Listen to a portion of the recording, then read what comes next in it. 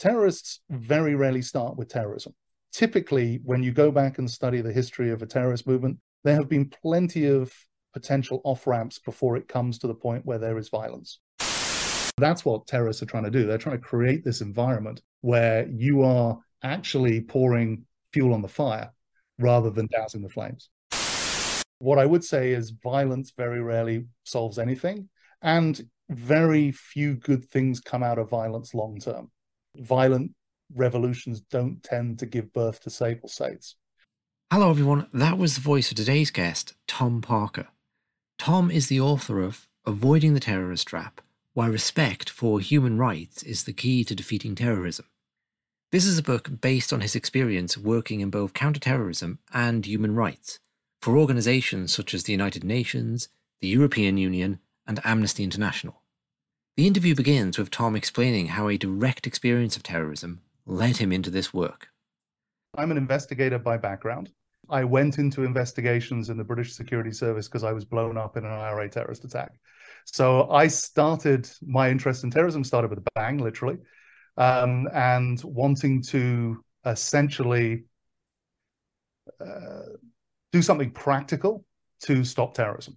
And for me, that was joining the British Security Service, which is, for your listeners, broadly speaking, the UK's equivalent of the FBI, although it is not a law enforcement agency. So it's kind of like a domestic CIA. The US doesn't really have anything quite like it. And my role within that was essentially to be an investigator. I worked on a range of different targets, from counterespionage through counterterrorism, and I was seconded to the police where I worked on organized crime. So I'm an investigator that was focused on criminal activity of one sort or another. So that was my entry point to this. And if I'm absolutely honest, as a young officer, I wasn't particularly reflective about the task. I was very clear on who the good guys were and very clear on who the bad guys were, until I started working on Northern Ireland. And one of the things that the security service does very, very well is train its people and bring its people to a level of understanding about the organizations that they're working on and why they exist and where they come from. The security service has this thing called the Northern Ireland Background Briefing Course, or it used to, we're talking 30 years ago now, where you went away for a week with a bunch of colleagues and they gave you a variety of different perspectives on why there was a conflict in Northern Ireland. And I vividly remember coming out of that on a Friday afternoon and thinking, and bear in mind, as somebody who had been blown up by the IRA, I was not what you might consider sympathetic to their point of view. I remember coming out of that briefing course on Friday afternoon, heading to the pub thinking, my God, no wonder they hate us. And that was a really profound moment for me, because I hadn't really ever thought of the other side's arguments. And that's not to say that I thought what they were doing was right. And it's not to say that I thought what they were doing was justified. But it meant that I understood that terrorist threats don't fall out of the sky, clear blue sky. They are generated by interactions between one group and another group. And there are always multiple perspectives on why people think what they think. While we may often condemn the methods that people use to advance their cause, it can be very, very hard and possibly short-sighted to reject that cause out of hand, because there will be some merit to some people in that cause, regardless of what that cause is. And if you want to effectively combat that cause, you have to understand that. Effective response starts with understanding. And that means keeping an open mind and not bringing preconceived notions and, more importantly, preconceived solutions to the fight immediately. You need to take time to understand the problem, understand the parameters of it, understand the drivers of it, and then come up with appropriate tactics and strategy to address those issues in a way that you can reduce the level of terrorism. Terrorism, like crime, is going to be almost impossible to eliminate completely. So, your primary goal in counterterrorism is to reduce rather than eliminate the level of violence, at least as a first step. And then hopefully over time, you get to a point where there is a decline in the amount of activity. And hopefully by addressing the underlying causes of violence, you get to a point where the violence itself goes away. So let's encapsulate on that point regarding the employment of terrorism itself, because you write in chapter 1 that the strategic use of terrorism has evolved very little since it appeared on the world stage in the 19th century. And you quote Bruce Hoffman here, quote, terrorism is designed to create power where there is none, or to consolidate power where there is very little, end quote. Can you talk about that for a bit? Yeah, absolutely. I mean, terrorism is often referred to as the weapon of the weak, and that's an absolutely true observation. There is no terrorist organization on earth that has a fraction of the military power of the weakest government. So terrorists have to design alternate strategies to advance their political cause beyond meeting the enemy on the battlefield, because that will not end well. So what terrorism essentially is a contingent political tactic. It sets out to push a selection of buttons and to pursue a selection of strategic or tactical goals. And what I've argued in the book is essentially there are 6 goals that you can see and that collectively come together to form what I refer to as terrorist doctrine. And this is something that we can see basically in terrorist writings and communiques. And terrorists are prolific self-publicists. It is a form of politics. You know, Clausewitz famously said that war is a continuation of politics by other means. Terrorism, likewise, is a continuation of politics by other means. So it is a form of communication. And to that end, terrorists have evolved basically a doctrine that sets out to put a number of tools at their disposal that have, you know, over the past 160 years been successful in some circumstances and not successful in others, right? So this isn't a guaranteed strategy for success. It's simply a toolbox that has been used by marginalized groups to basically get their cause on the political agendas of the states that they are in contestation with. What I describe in the book is that essentially there are these 6 core themes. Asymmetrical warfare. This is, you know, essentially an analog to guerrilla warfare. You fight the enemy where they're weakest. You don't meet the enemy head on. You look for particular areas of vulnerability, and you try to use the enemy's strength against them in a multitude of ways. One thing is simply it is very hard to stay on alert for an extended period of time to maintain the level of, say, foot patrols or physical presence on the streets. All this costs money, and it is exhausting and tiring for the military or security forces that are trying to defeat terrorism. The terrorists, meanwhile, can go home and, you know, relax for 2 weeks because they know when they're going to come back. The state doesn't. So asymmetry can be a very, very powerful tool. Attrition is very closely allied to asymmetry. At the end of the day, it's cheaper to be a terrorist than it is to be a state. So asymmetry comes in a variety of different forms. There's physical asymmetry, but there's also financial asymmetry. There can be an asymmetry in morale. There is a morality asymmetry. People don't expect terrorists to behave very well. The clue's in the name. They do expect states to live their values. And when states don't live their values, it's very, very damaging to them. So most terrorists understand they're in it for a long fight. Most terrorists are also up against democracies that think in 5-year cycles. Terrorists tend to think generationally. And that's a very, very powerful tool. So, you know, even if you go back to very, very early sort of theorists in the terrorist field, people like, for example, O'Donovan Ross, the United Irishman, you know, they're very early on understanding that if they can make it too expensive for the UK to stay an island, the UK will leave. At the end of the day, this is true of almost any colonial situation. You know, colonization is a financial proposition. It's an economic proposition. You do it to make money for your society. You don't do it for prestige alone. And the second it becomes impractical or too expensive to maintain a presence in a country, there's a strong likelihood people will leave. So if you can create that sense over a period of time, you're likely to wear down the will and the commitment of a state to stay the course. And we saw that, for example, most recently in Afghanistan, where basically the United States was looking to get out of Afghanistan from the end of the Bush administration. You know, Obama would have got out if he could have done. Trump, I think, basically ultimately failed the courage and moral test of sorting things out himself. But he did create a circumstance where it was impossible for the Biden administration really to do anything other than leave. And, you know, ultimately what you saw was an erosion of American will to stay. You saw the Taliban being willing to outlast not just American, but NATO, Western's determination to stay. And ultimately, they live there and we don't. There's that famous quote that's often attributed to the Taliban: "You have the watches, we have the time." That's kind of attrition. Our third thing is propaganda by deed. This is something that comes out of anarchism. But again, it's this idea that the violence is political communication, that you can teach people through actions, you can send messages through actions. Then we have the revolutionary prototype or martyrdom, that creating people who inspire other individuals. The great example of that is Osama bin Laden himself. Here's a man with a very carefully curated image.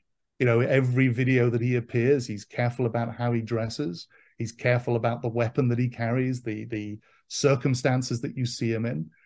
Typically when you see bin Laden in a video, he's got a Pakol hat, the Afghan hat, to remind you that, he's a veteran of the war against the Soviets.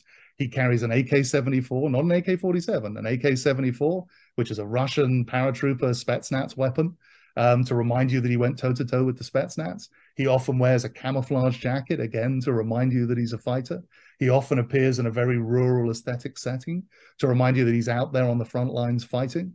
Al-Zawahiri, by contrast, because he's aiming for something different, he often appeared in front of bookshelves to try and impress you with his learning and his religious gravitas. These are deliberate decisions. Michael Collins was quite famous for, back in the day, so Michael Collins, an Irish revolutionary in the 19 teens and early 20s, very early 20s. He was quite famous during the negotiations with the British government that led to the creation of the Irish Free State for knowing to freeze long enough for the camera image to capture him in a pose, whereas a lot of other people were still moving around. He understood the value of staying still for the photography technology of the day to get a good picture that put him at the center of events, and you could see him as the sort of the star of the picture. Terrorist leaders are very, very good at image curation. Then we have contesting legitimacy. We're coming to the two really important ones, right? Yeah. Ultimately, every terrorist is trying to argue that they're right and the people they're up against is wrong. Morally right, politically right, and they're trying to make that case every time they carry out an action. And they're trying to expose the opposite of that, the illegitimacy of the state they're fighting. This is what the Marxist revolutionaries of the 60s and 70s, people like Baader Meinhof or Tupamaros, they used to call this ripping the mask off the state.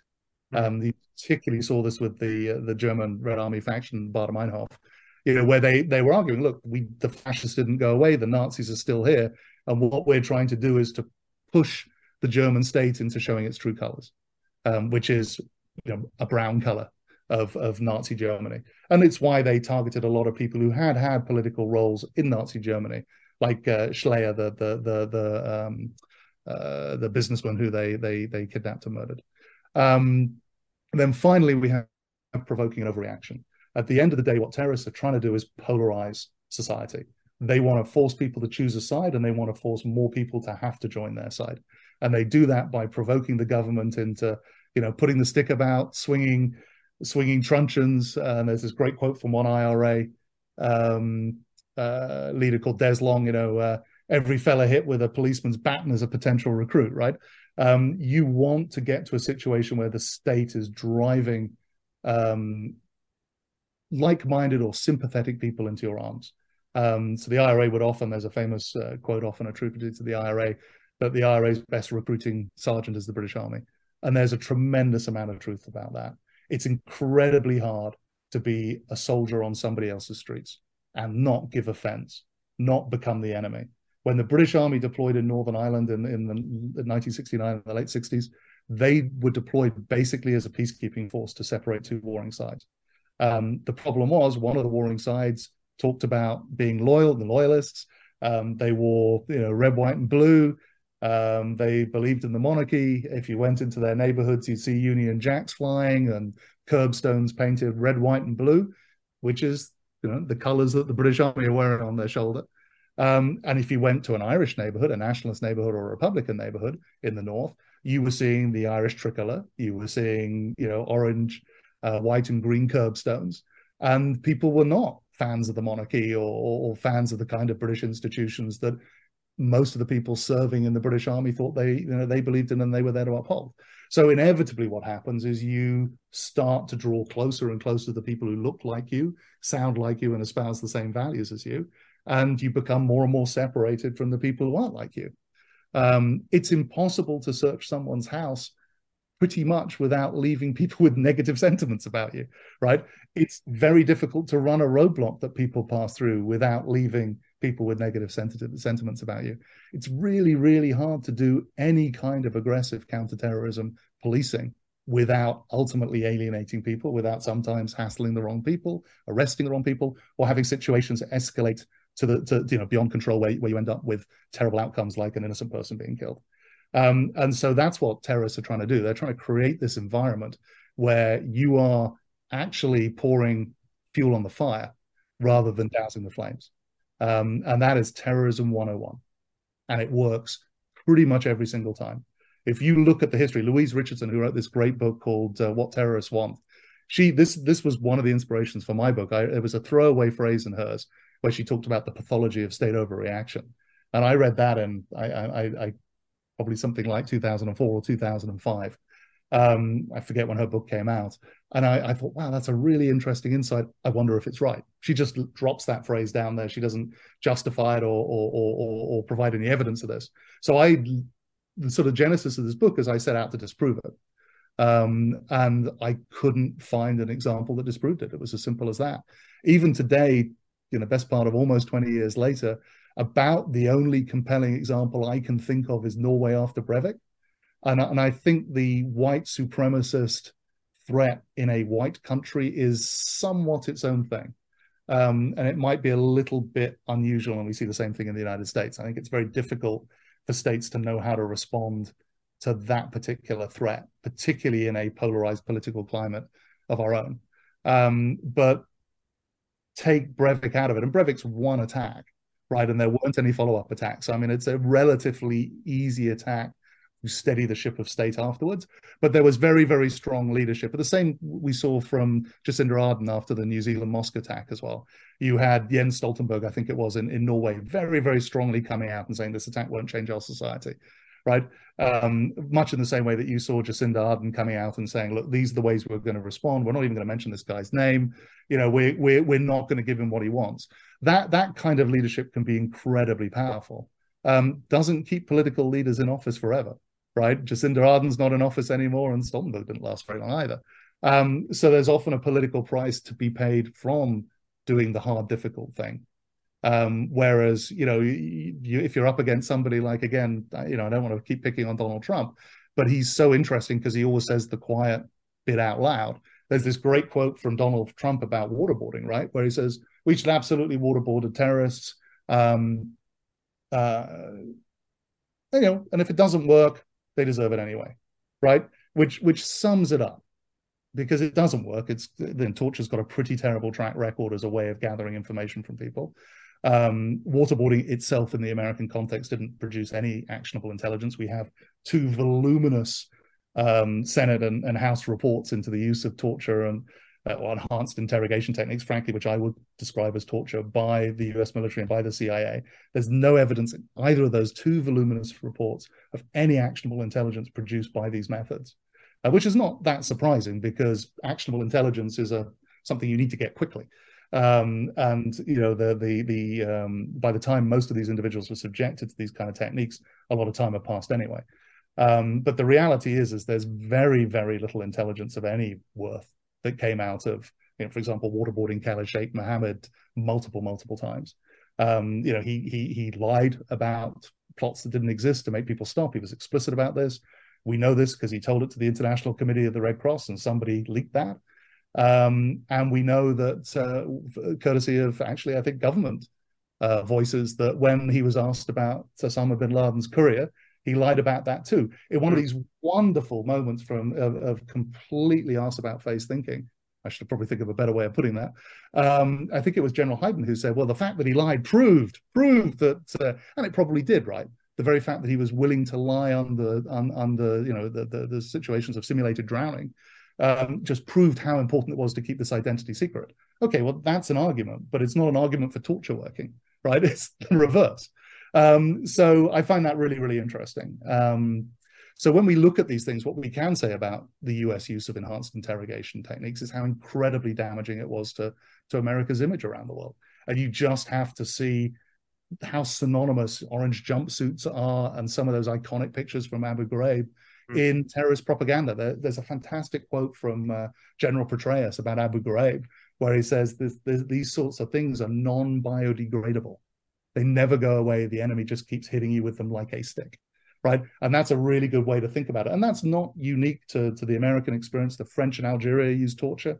They had a limited amount of success on very, very targeted questioning. So, anybody who's been a journalist or run a podcast knows the difference between an open and a closed question.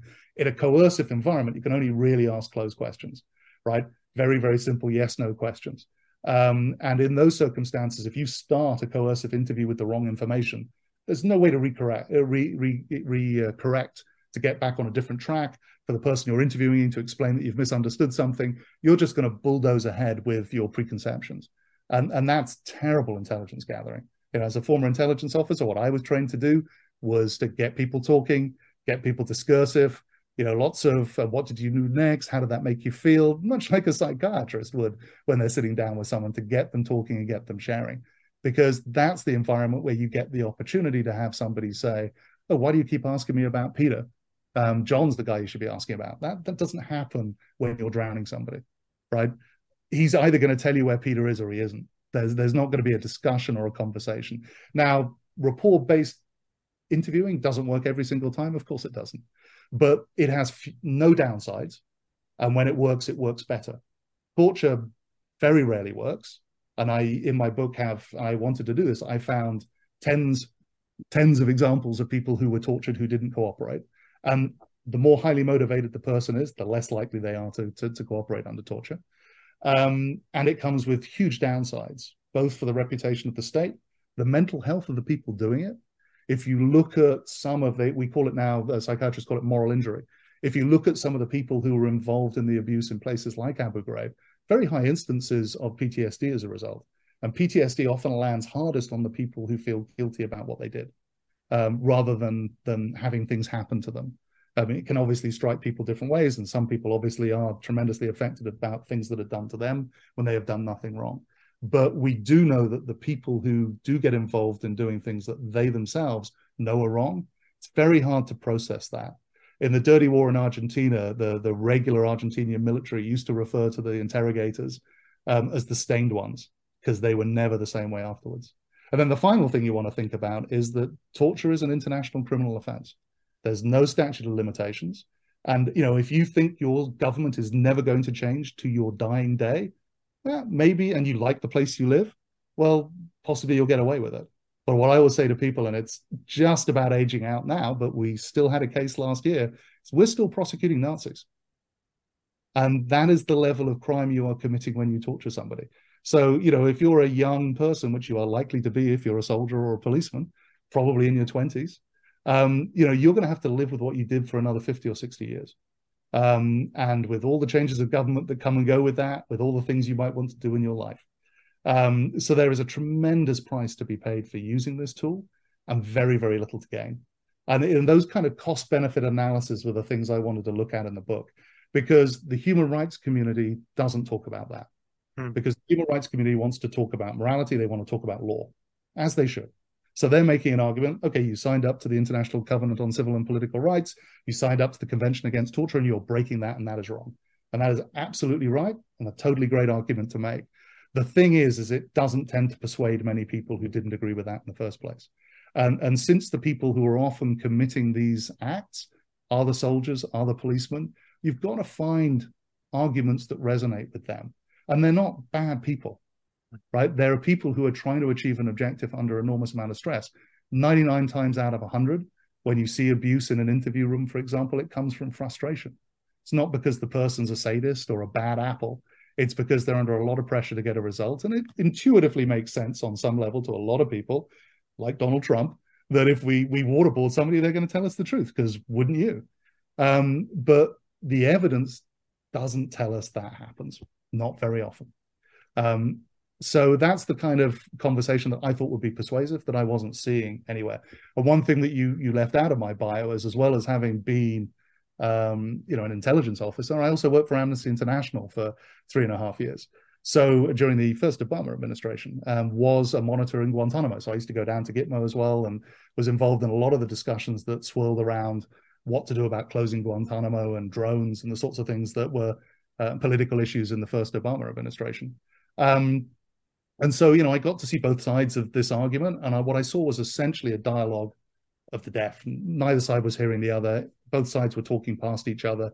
Both sides were talking about different value systems.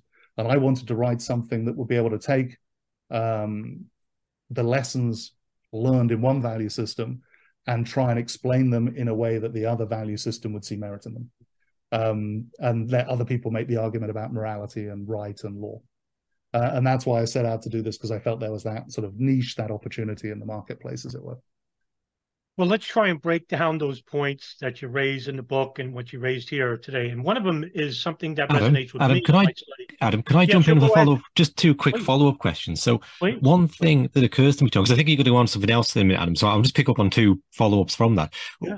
One thing that occurs to me when you're saying about the overreaction that states have, and Norway being the exception, it popped into my head the London nail bombing of 1999. Now, I don't remember a big reaction to that in the UK.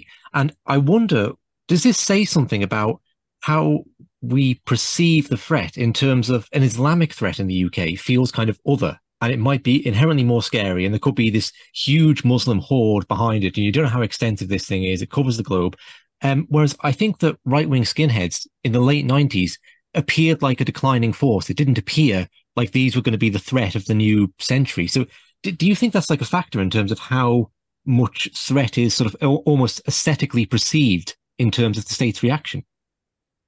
I think that's a really, really interesting question. I'm desperately trying to remember the facts of that. No, it was 1999, if I remember rightly. It was, yeah.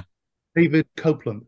So, yeah, I think you raised some, and you kind of answered your own question, I think, a little bit. It was such an outlier. It wasn't part of a campaign. It was one person who was not particularly tied into any group. For the folks listening to this, it was a guy who was a neo-Nazi. He carried out a bombing at it was at Electric Avenue, I think, in Brixton, Brick Lane, which is that's an Afro-Caribbean neighborhood, Brick Lane in East London, which was sort of a Bangladeshi neighborhood, and of a gay pub in Old Compton Street, I want to say, in central London, where he only actually managed to kill a straight couple who got married that day, whose best man had taken them to the gay pub as a joke after their wedding. So that was what he did. He was caught quite quickly. So it was very terrifying, I think, for people in London for a 2-3 week period. But at the same time, terrifying for people who were used to bombs going off. Okay, you'd had the Northern Ireland peace process basically since 1998. This is only a year later.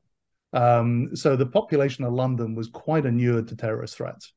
And as I say, this guy was caught pretty quickly, and he was a lone actor. And if I remember rightly, he was turned in by his father, I think. So he was caught on CCTV on the baseball cap that his dad recognized, and it was dad who called the police, I think, if I'm remembering it right.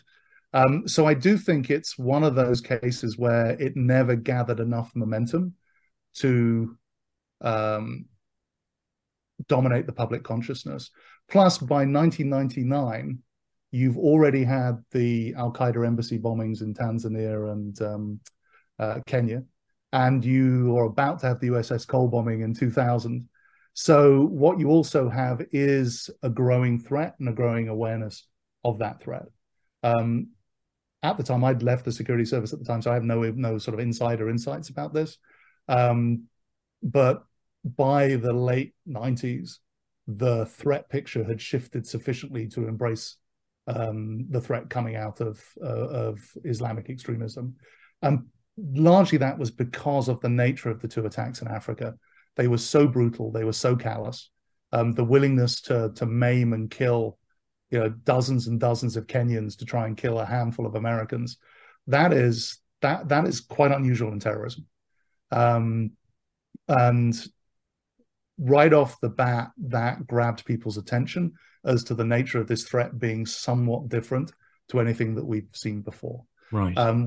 It's often used about Al-Qaeda as, before Al-Qaeda, terrorists wanted people at the table. Al-Qaeda wanted to blow up the table, right? So most terrorist groups had used political violence as a political tool to bring governments to the negotiating table. Al-Qaeda wasn't really trying to start a negotiation with anybody. It was trying to terrify people into leaving places. And most political terrorist organizations in history, I think it's fair to say, I'm just thinking this through as I say it, are pursuing much more limited political goals. I mean, most terrorist organizations are not transnational in nature, or if they are, that transnationality is relatively limited. They are pursuing national goals. Al-Qaeda was a transnational entity from the get-go, seeking transnational goals from the get-go. And that's quite unusual. So even if you were to look at international anarchism, for example, at the end of the 19th century, which was absolutely multinational, and where you did see terrorist attacks across borders, it was still comparatively rare for a Russian to carry out an attack in London or for a Frenchman to go to Moscow and carry out an attack. Most of the attacks within the international anarchist movement were carried out in the country where people were trying to overthrow a government. Probably the big exception to that would be the United States, where the anarchist attacks that did happen, because America is such an immigrant community, was often associated with Russian immigrants, people like Alexander Berkman, or with the Gallianists, the Italian anarchists that were very, very active and probably carried out the Wall Street bombing in the early 1920s. And that led to the Palmer Acts. So I think it's a little bit different. I think that transnational character in Al-Qaeda did change the way people were thinking about the terrorist threat. I think we were slow to catch up with the nature of the threat. And Copeland was just such an outlier. Right. But it's also fair to say, right-wing terrorism never went away. One of the arguments in our book, and we haven't touched on it, but there's a famous article about terrorism called The Four Waves of Terrorism by David Rappaport, who makes the argument that terrorism comes in waves. And in my book, and with a colleague in an article that we wrote for the Journal on Terrorism and Political Violence, we argue that there are no waves. There are strains, and they ebb and they flow, but they're always there to a degree. So if you looked at right-wing German extremism, for example, in the 80s and 90s, there's a series of bombings that take place in Germany. Britain didn't have a particularly violent or extreme right-wing scene in the 1990s. There was a group called Combat 18. I think I'm right in saying that the only person killed by Combat 18 was a rival record dealer that was also in the far-right sort of music sphere. But they beat people up, but they never really killed or murdered anybody that I can remember. If we looked at American right-wing extremism, we'd see some incidents in the 80s and 90s, the obvious biggest one being Oklahoma City. So, these things, they come and they go. They very rarely disappear completely unless the political driver for that terrorism disappears completely. So when we see sort of wars of national liberation, obviously, if a country becomes independent, the political cause for which the people were fighting is gone, and you're probably going to see terrorism dissipate. You might not see political violence dissipate. We see that in lots of states where the people who won, Zimbabwe being a great case in point, if you're used to killing people to get your way or to advance your political goals, once you're in power, it's not such a crazy thing to continue doing that. Okay. And we often see that as well. Yeah, I'd like to maybe ask you about that later. The other follow-up I had for the moment, and this is something Adam and I have discussed back and forth quite a bit, and it particularly came home to me when I was producing a podcast on the Spanish-American War and then the US invasion of the Philippines and the use of torture on Filipino insurgent sense, like not entirely dissimilar to waterboarding practice that was being used. And what struck me was the letters in the US press, and there's one particularly famous one from Mark Twain where he deconstructs, I think you know what I'm going to say, he deconstructs the basis for torture. And this is ridiculous. If you start pumping water into a man's belly and threaten to kill him, then he's going to tell you anything you want to know. How are you going to discern truth from fiction? So I'm thinking, gosh, this is over 100 years prior to Guantanamo Bay. And we have this kind of image of the CIA as this super intelligent organization that can go around the world and overthrow countries and governments at the drop of a hat. And, whether you think they're good or bad or grey, They're not stupid people. So how can what was obvious to Mark Twain in the early 20th century not be obvious to the super sleuths of the CIA in the early 21st? And it's just sort of reinforced by you saying the kind of education you received from MI5, where you were given a course on the different perspectives and then to have dialogue and so on. And this is not a new idea. So we either think that we're grossly overestimating the intelligence and capabilities of these people, or really they're being tortured to get them to admit to things they didn't do. Or in the case of Abu Zubaydah, there's reports that he was initially taken in and he started talking about having a connection to the Saudi government. And that's obviously not an acceptable answer. So if you bury him in a coffin for a few days, he comes out and actually, you know what? It was the Iraq government. So it's like, this is something that we've just gone round and round on. Were they being honest in the reasons they were using torture, and they're just like really not as good as we think they are, or was there a more conscious, nefarious reason for it? Interesting question. Well, let's start by saying, if I remember correctly, the general that was responsible for allowing waterboarding was disciplined, which I find really, really interesting. So it would suggest that actually there was a stronger moral compass 100 years ago, perhaps, than there was in the immediate aftermath of 9/11. There were some really bad things that were done in the Philippines. Another thing I point out is we didn't really win in the Philippines. And we had a complex legacy. So I go backwards and forwards. We, for me, can be either America or English, being half and half. But the US did not ultimately, had a brief imperial moment in the Philippines. And it has left a very, very complicated legacy, having withdrawn from the Philippines. So the methods that we used, and that, I think, if I remember rightly, included sewing people in pig carcasses and dipping bullets in pig's blood as well, ultimately didn't really result in particularly favorable outcomes. So I think that's the first thing to say. The second thing to say, your point about why on earth would the CIA do it? A couple of different things, right? The CIA is not an investigative entity. It's an agent running agency, right? Its job is to collect intelligence. That is not actually the same job as interviewing suspects, right? That's what policemen do. That's what the FBI do. That's their skill set. And if you look at how the people who actually did this for a living reacted, people like Mark Fallon, for example, who was the senior NCIS investigator in Guantanamo, they knew it was done. And the case that you're referring to, Abu Zubaydah, the progress that was made with him was made by Ali Soufan, an FBI agent, and Mark Fallon when they were interviewing him. And it was when the CIA came in that he clammed up. So, first off, I think one of the things is people get outside their lane. The CIA's lane is not interviewing suspects. Then leadership really, really matters. So, we had this whole turn to the dark side moment with Dick Cheney. That is a hugely, hugely important moment, because that sets the marching orders for everybody who works in government.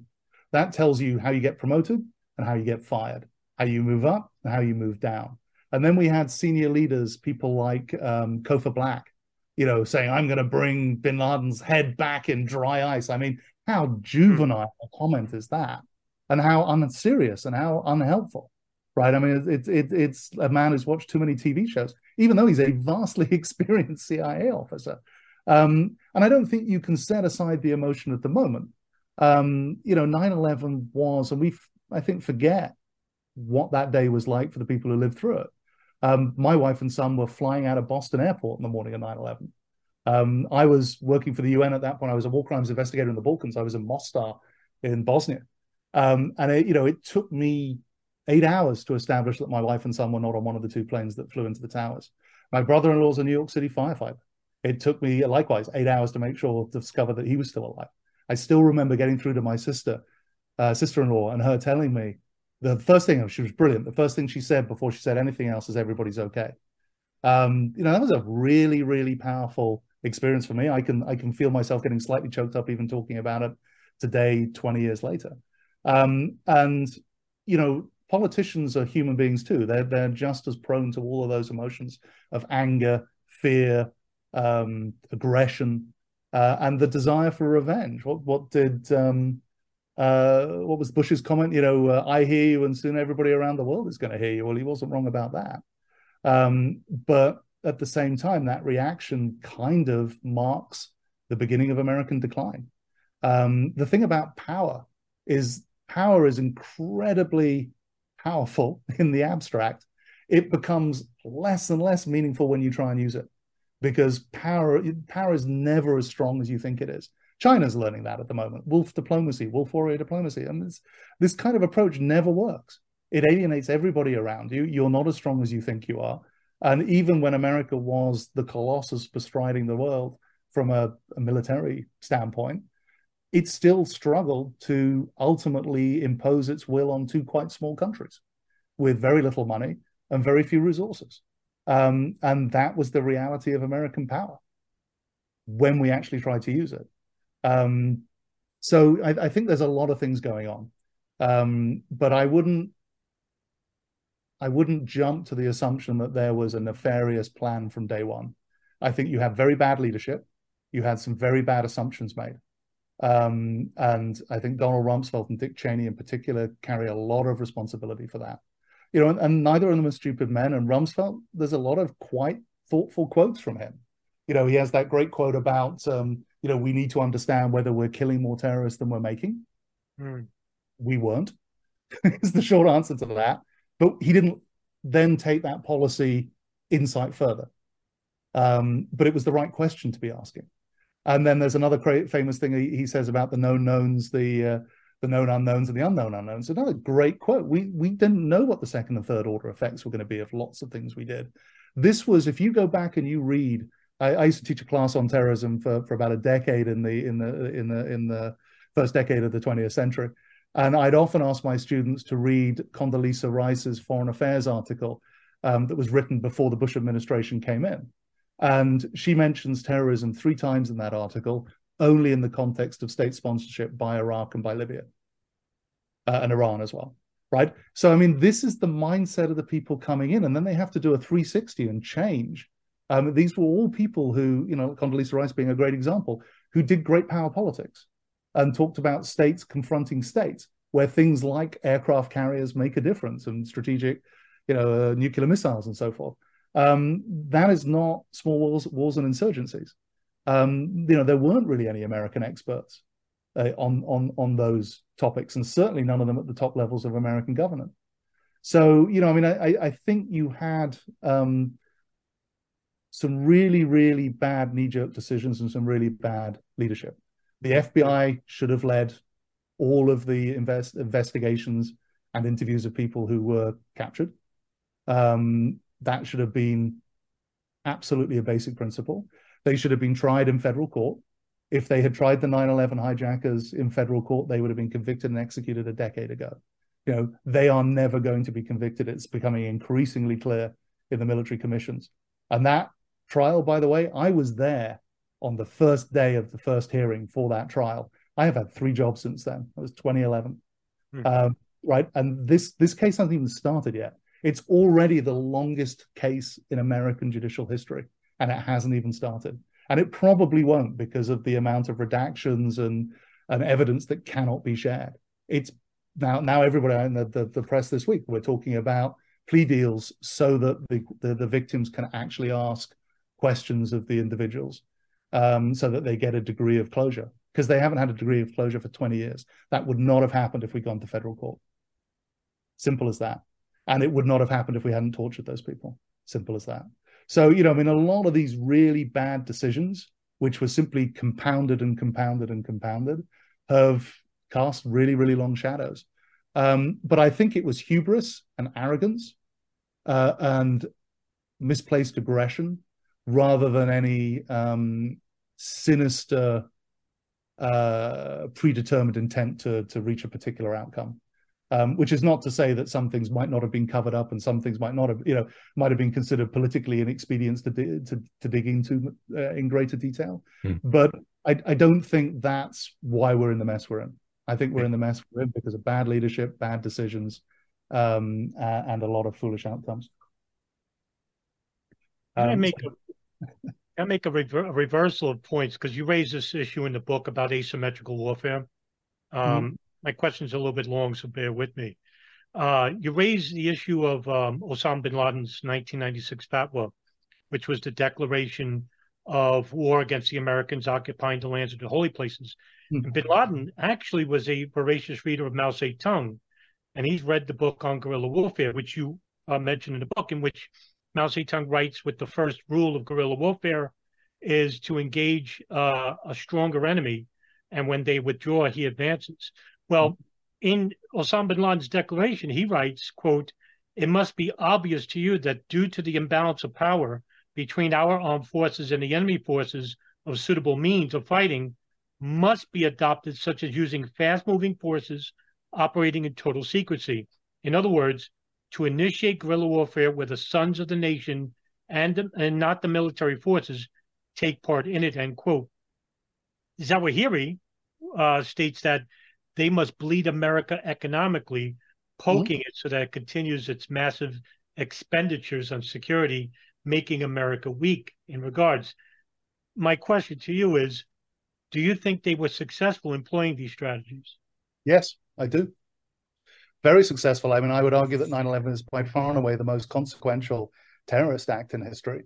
And it might actually be one of the most consequential political acts in history in terms of the small amount of money spent to the impact and lasting impact that resulted. Sorry, I've got a dog trying to get up onto the bed here. Sorry about that. Yeah, so I would say, yes, they're absolutely 100% successful. They adhere to all of the terrorist doctrine that we've been talking about. And they pursue those goals because they were informed by previous iterations of terrorism and previous writings on terrorism from around the world. And, you know, bin Laden was a student of this. It wasn't just Mao Zedong. He also read, for example, Giap, the Vietnamese general. I often say to people, do you know who's quoted more in Al Qaeda manuals than anybody else? It's Mao Zedong. It's not Mohammed. It's not Saladin. It's Mao. So there is this sort of concept of contagion that we have with ideas, right? That terrorists, we know they read about other terrorists. Ayman al-Zawahiri wrote a book called The Bitter Harvest, which was a political analysis of the Muslim Brotherhood and why it failed in Egypt. Avram Stern, the guy who set up Lehi, the Stern Gang, Jewish nationalist terrorist in the 1940s in the British Mandate, he actually translated a book from English called The Triumph of Sinn Féin about the Irish War of Independence. Rory O'Brady, one of the chief of the Army Council when the Provisional IRA was created, gave a copy of Robert Tabor's book, The War of the Flea, which was about the Cuban Revolution, to every single member of the IRA's Army Council, right? People learn from other terrorists. Or Breivik, we've mentioned already, he cites extensively from the Unabombers thesis in his manifesto, and actually talks about the Unabomber. Now, the Unabomber is not a right-wing extremist. He's possibly mentally ill, and he's somebody who's almost like a green extremist. A lot of he's anti-technology and was set off by seeing airplane contrails over his rural hideaway, and road projects being built through virgin forest near where he lived. That was one of the things that sort of provoked him to carry out terrorist attacks. So very, very different to Breivik, but Breivik sees relevance to in some of the things that the Unabomber did to his own cause and to what he's trying to achieve, which is white supremacy. So there's definitely a sense in which bin Laden and al-Zawahiri had coherent plans that they were trying to achieve. We know this. You're absolutely right. We know that Zawahiri talked about the economic cost of 9/11, and that's exactly the same thing that the IRA talked about as well. There was a study done by a British government agency in the 1990s that reckoned that for every pound the IRA spent, the British government had to spend 80. Now, I think that's a gross underestimation, actually. And I'm trying to think, there was an Aspen security meeting where one of Obama's counterterrorism advisors talked about the financial cost per member of Al Qaeda. So he says, I'm going to get the numbers wrong because I don't have them in front of me, but it's something like, if we estimate that there are 3,000 to 5,000 members of Al Qaeda, the United States government, not counting the wars in Iraq, the cost of the actual wars in Iraq and Afghanistan, are probably spending something in the region of, I think it's over $234 million per individual member of Al Qaeda. Right? Now, that is not a sustainable conflict. Another one of my favorite comments, the engineer, the Yayash can't think what his full name is a Palestinian Hamas bomb maker who was killed by the Israelis after he carried out, or after he prepared the suicide vest that we used in a couple of bus bombings. It's quite a famous case. He's the bomb maker that the Israelis killed by putting Semtex in his phone, getting a phone into his hand that they then detonated while he was on a phone call. Now, he ultimately became involved in Hamas because he'd wanted to go and study electrical engineering in Jordan, and the Israelis wouldn't give him an exit permit. And the former head of Shin Bet, after this case, famously said, if we'd known what he was going to do, I would have given him $1 million and driven him to the airport. You know, I mean, this is the thing. You know, it's those second and third order consequences that you don't anticipate and you don't realize are going to happen that always end up biting you in the behind. It's, you know, I find it fascinating that a lot of the agendas of terrorism, especially with Arab fundamentalism that we saw in the 1990s, are basically a response to foreign policy. However, throughout the whole decade of the 90s, and from my studies, is that from the state's perspective, it's basically that they're doing it because they're a Wahhabi-led ideology that basically hates the very nature of the United States because of religious indifference or atheistic polytheism. But that's never the case. Take, for example, Ramzi Youssef in 1993, where he basically was allowed to speak for an hour during his sentencing. Nothing about women wearing short skirts, nothing about the United States being a Christian nation or an atheist nation, everything to do with U.S. foreign policy with Israel.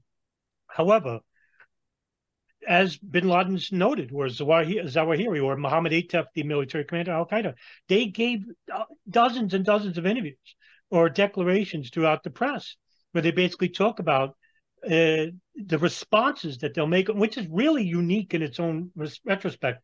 I've studied foreign policy, I've studied terrorism for a couple of years now, and I think it's very unique that the Arab fundamentalist will tell you why they're attacking you before they even attack you, in hopes of changing the idea in terms of policy. And you mentioned in your book prominently that this misconception about how we deal with terrorism is almost a direct invitation for these people to attack us without changing our foreign policy. Do you think that there is a misconception even still today regarding how we deal with terrorism because of our ignorance regarding foreign policy? I think there's a couple of things to say here. I mean, the first thing is multiple things could be true, right? So terrorism is never monocausal, and you can have political and personal and religion and ideational reasons for wanting to fight people. I don't think for a moment the reason we had a threat from Al-Qaeda was because, what did Bush say, they hate us for our values or our freedoms. I mean, that was not why, obviously, any of this was happening, and your analysis, I think, is spot on. I mean, this was mostly about geopolitics and decline of the Muslim world. A comment that's often made about bin Laden is he paid an awful lot of lip service to Israel and the occupation of Palestine, but never really did anything about it in terms of his own actions. And I think that's a fair critique. But you could argue that's all about legitimacy, and that's all about linking what he's doing to a broader struggle. And, you know, at the end of the day, the Palestinian cause is seen in, you know, as a legitimate cause by large swathes of the world's population. So it's a great way to hook your star to somebody else's cut. So you could argue that's why that's in there. But you're absolutely right. Terrorists very rarely start with terrorism. There's a great quote from Trotsky: "Revolutions happen when there's no other way out." Typically, when you go back and study the history of a terrorist movement, there have been plenty of potential off-ramps before it comes to the point where there is violence. Northern Ireland's a great example of that. Before we had the Provisional IRA, we had the Northern Ireland Civil Rights Association. And as the name suggests, not a terrorist organization, a civil rights organization directly inspired by the civil rights organizations, so the civil rights movement in the United States and Martin Luther King. Non-violent marches, and one of the turning points for that non-violent campaign for more Catholic rights in Northern Ireland was the brutal attack on a march at Burntollett Bridge by police and auxiliary police, the Peace Specials. And we know that the Devlins, for example, Marianne Devlin Her sister were on that march, Bernadette. And, you know, they talk about, you know, seeing the hatred in the eyes of the people attacking them and realizing we're not going to be able to negotiate with these people. We're not going to be able to reason with these people. Bobby Sands, the famous hunger striker, you know, he also talks about Burntollett Bridge being the moment where he realized compromise, there wasn't going to be a compromise. The only option they had was to fight. And that's true, right? They were in a democracy where they have 40% of the votes. And you can't win anything with 40% of the votes in a democracy. It doesn't matter how fair the election is. And it wasn't wildly fair. I mean, it's a somewhat gerrymandered province. And, you know, they were never going, there was no peaceful political path to becoming equal members of Northern Irish society. It was as simple as that. So, and ironically, now we're in a situation where the majority of people in Northern Ireland are Catholics, you know, because of the demographic shift that's taken place in Northern Ireland over the last 40 years. So oddly enough, that has reversed itself now, and could become an increasing problem for the loyalist side. So these things are, you know, they nearly always are political causes that start in a non-violent context that turn to violence because all the other outlets are blocked. So, you know, there's an argument, you know, social constructivists would say there is an argument to be made that terrorist organizations are socially constructed by the states they oppose. And I think there's a lot of truth in that. If I could ask a follow-up on that, Tom. So what intrigued me in reading your book was it's obviously written from the perspective of advice to governments, to states about this is how there's a mishandling of terrorism. But I wondered, what would you say if you were approached by a young man who said, look, Tom, I'm thinking about getting into terrorism and you're an expert on this, but my situation in Palestine in 1960s Northern Ireland, or you're approached by Ramzi Youssef in 1991, and it's, I don't care, I don't want to hear about this morality stuff, okay? To me, it's we live in an us or them world and I choose us. Is this going to be an effective strategy, or what else would I do at this point? Because in Northern Ireland, some of the people involved in the civil rights movement think the whole IRA thing was a total like violent distraction from that, and they would have ultimately got their goals without the deaths of thousands of people there. And people obviously debate the virtues and vices of a non-violent approach. So, what would you say to someone in that position who was considering becoming a terrorist? So there's a great Jimmy Stewart movie called Shenandoah about the American Civil War, and he plays a farmer in the Shenandoah Valley who won't join sides. And at one point during the movie, somebody asks him how the Civil War is going, and he replies, and it's a brilliant reply, it's like all wars, the undertakers are winning it. So what I would say is violence very rarely solves anything and very rarely delivers good outcomes for anyone. The people who use it, the people who suffer it are on the receiving end of it. And very few good things come out of violence long term. Violent revolutions don't tend to give birth to stable states. So I think there's a lot of arguments to say to people that this violence is unlikely to bring you a happy outcome, and I think that's true, both personally and in terms of where you're hoping your society will go. And of course, the other thing is nobody's vision. No one has a vision for society, the future of society that's going to be accepted by everybody else in the rest of the population, right? If you've got a national liberation movement, at the moment it's over. The question is, okay, which bit of the national liberation movement is now going to run the country? Think of the Iranian Revolution, right? There were communists involved in that. There were liberals involved in that. There was Ayatollah Khomeini and religious radicals. Well, what ultimately happened is a large number of groups who were involved in that revolution ultimately ended up being wiped out by the Shia establishment. I think ultimately the bottom line for this is that violence begets violence, and you are unlikely ever to end up with a profoundly positive outcome by picking up a weapon. And there are other effective strategies that have historically proven to work really, really well, and non-violence is one of them. Look at the civil rights movement in the States. Look at the movement for Indian independence and Gandhi. These were very, very effective strategies. There was violence in both of those cases as well by other actors, but the heavy lifting done towards achieving political change was done in large part by non-violent opposition movements. So I think there are always other tools, and those other tools have proven to be very effective in the past. So I think you can make a strong argument for them. Okay, thank you. Is there, let's talk about the response, because you talked about in part 3 of your book about countering terrorism within the human rights framework. And you started with the quote that there is a profound and persistent belief in many national security establishments around the world that international legal regimes and human rights norms prohibit effective action against terrorism. And to compound that, you wrote that whether or not that good governance alone can defeat terrorism is open for debate. But there can be little doubt that bad governance is a major contributing cause in regards to terrorist violence. Can you expound on that for a little bit? Yeah, I think that's exactly right. I mean, there's nothing bad that's going to come from good governance. You know, it is an absolute good in itself. Defeat terrorism, I think that is a much more open question, and some people can be unhappy in well-governed societies. So, you know, I can't say to you that good governance is a silver bullet, because I don't think we can prove that. We can say that it removes a very, very commonly cited cause of terrorist violence, which is bad governance, as you pointed out. We know that human rights abuse is one of the major, if not the major, drivers of terrorism. You know, and it doesn't matter where you are in the world or who you talk to, or whether you're looking at qualitative studies and biographies of people who are talking about why they personally got involved, or you're looking at big quantitative studies.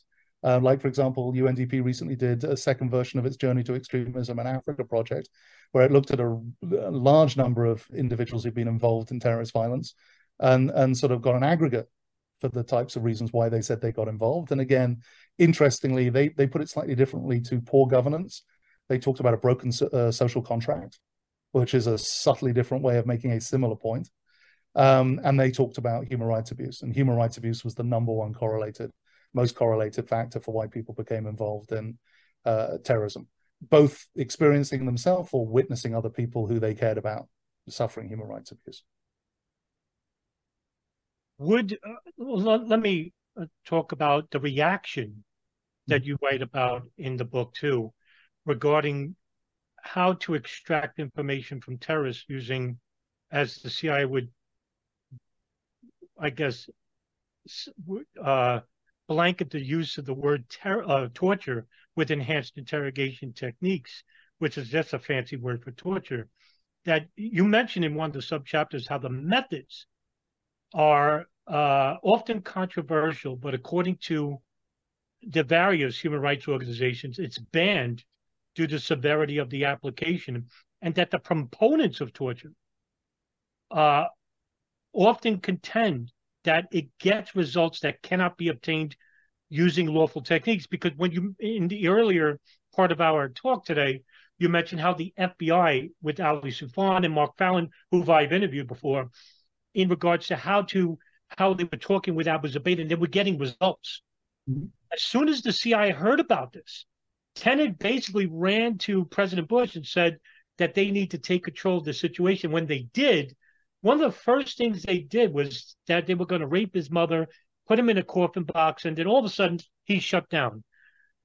When you mentioned in the book about the use of torture and how it basically shut down all communication with terrorists, this basically impeded in the investigation of 9/11. And currently, as you mentioned before, we haven't even had a trial. And it's 22 years now. And when I interviewed Ken Williams, who's the FBI agent out of Phoenix, in which he wrote about the Phoenix memo about how Arab fundamentals using flight training in Arizona, he says that he went to Guantanamo Bay, and he says that, and this is 2 years ago, he basically said that there wasn't going to be a trial. They're going to work a deal. And if that happens, we'll never know what happened. Well, we'll never know in the next 30, 40 years what the government had, what they didn't have. Is this the fear that we're having today? Well, first off, almost every conviction secured at Guantanamo so far has been a plea deal. I think there's only one case that's gone through a complete trial. Right. And here's the dirty secret about Guantanamo, right? You don't get off the island by winning your case, right? You're not being held on the island because you're a suspected war criminal, which is what the military commissions is looking at. You're being held on the island because you're a prisoner of war.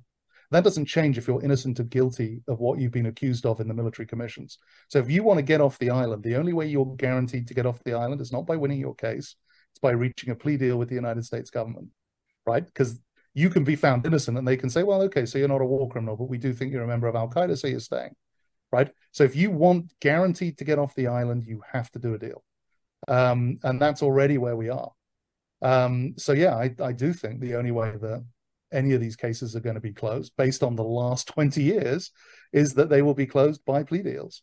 And, you know, people tend not to say terribly incriminating things in plea deals. I don't know that that necessarily results in getting the truth. If you look at the I was there the first day of the hearings, as I said, on 9/11.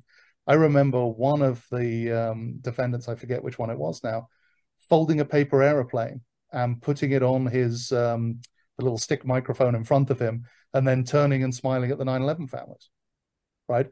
I remember Khalid Sheikh Mohammed asking for the charges to be read out in Arabic as he sat there and read an article in The Economist, because his English is that good, right? I mean, this is not a process where we are winning. This is a process that has become a, how do you describe it? I mean, it's become a self-licking ice cream cone. It's a process for process's sake. You know, it should never have been created. It was a dumb idea at the beginning. It's a dumb idea now. And it's very, very hard to see how there will be any outcome to where we are right now that will be satisfying for any of the victims' families,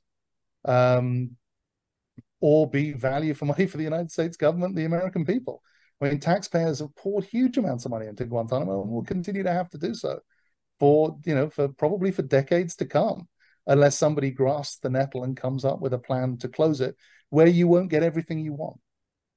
I can remember going to a meeting very early on in the Obama administration when they were determined to close Guantanamo. And essentially you had three categories of prisoner, right? You had the people that everybody was convinced were there for the wrong reasons, didn't do anything they wanted to return. And that was the vast majority. You know, the worst of the worst turned out to be 700 innocent people and maybe some other guys. Of the other guys, there were about 20 or 30 people they thought they could prosecute. And there were about 30 people that they were convinced were bad actors, were terrorists, bad people who they couldn't prosecute. So if you wanted to close Guantanamo, the only thing that ultimately mattered was what were you going to do with the 30 people you thought were terrorists who you couldn't prosecute. And unfortunately, in the real world, in the world of laws, there is only one way to deal with that, which is if you can't prosecute them, you release them. And unless you're prepared to grasp that nettle, which I cannot imagine any American president wanting to take the political risk of doing, you're not closing Guantanamo. And that's where we are. So in response to terrorism, it seems that there's very few programs left in defeating it. But one program I want to get your thoughts on, because you mentioned about the de-radicalization process. In chapter 3, you mentioned that the de-radicalization program and the effectiveness of these programs and how disengagement and de-radicalization initiatives have become an integral part of many countries' counterterrorism strategies. And one particular, when I read this, I immediately thought of the de-radicalization process regarding former Abu Sayyaf members. Mm-hmm. And it seems to be working there. Is that one of the, is that such a program that could actually work in regards to how we do it here?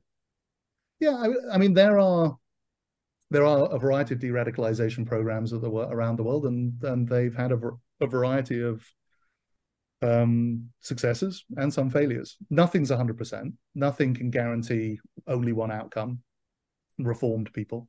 But the recidivism rates from most DDRR programs, disarmament, demobilization, rehabilitation, and reintegration programs are pretty good. But the problem for a lot of terrorism policy is we live in a zero-sum world when it comes to terrorism. And pretty good is often not good enough for particularly in a democracy, for policymakers who have to own the failures. And that's a challenge. But yeah, absolutely. A lot of people get involved in terrorism organizations for banal reasons. They get involved because of their family connections, the social networks they move in. They're not necessarily particularly committed, They might be very young. They typically are very young. They're typically going to be between sort of 17 and 24. People grow out of it. People, a lot of reasons why people often say they want to leave terrorism. And I looked at a lot of different stories. Some people leave because they want to get married. There's a member of the Italian Red Brigades who said, I left because I wanted to have a dog. He couldn't imagine a world living underground where he had a dog. People, often in the agent running business, we talk about 3 moments of vulnerability when it's always worth pitching somebody: when they turn 30, when they have their first child, and when they get married, right? Because people's horizons have broadened and their interests have moved. So you have an opportunity, when they are looking at having a life after the movement, to bring that person, find a political exit strategy for them. The Italians did this very successfully with something called the Penititi program, where they basically created 2 categories of prisoner, big penititi and little penititi, grande and piccolo. Basically, if you gave them intelligence, you got a big reduction in your sentence. And if you disassociate yourself, you got a smaller reduction in your sentence. And that was really, really powerful. A lot of ideologically driven terrorist movements also age out. It's very different with national liberation movements, because if you are, occupied, if you're part of a colony, until that goes away, there are always going to be young men who, if the situation is repressive, who will want to fight against it. So that can go on for generations. But, communism, Islamic extremism, there's a shelf life. If you talk about it for 10 years or 20 years or 30 years and you don't deliver what you've been promising, people will look for a new idea. And that's true on the right, it's true on the left, it's true with religion. So there's also a sense that ultimately, and we're seeing it, I think, now with Islamic extremism, that ideas, when they fail to deliver, ultimately wither away and people look for something new. And most terrorist organizations terrorist movements last for at most 30 years. And most go a lot quicker than that. Thanks for listening, everyone. We ran out of time before we ran out of questions, so Tom has agreed to come back on in the near future. If there's anything you think we should ask, please do leave a comment.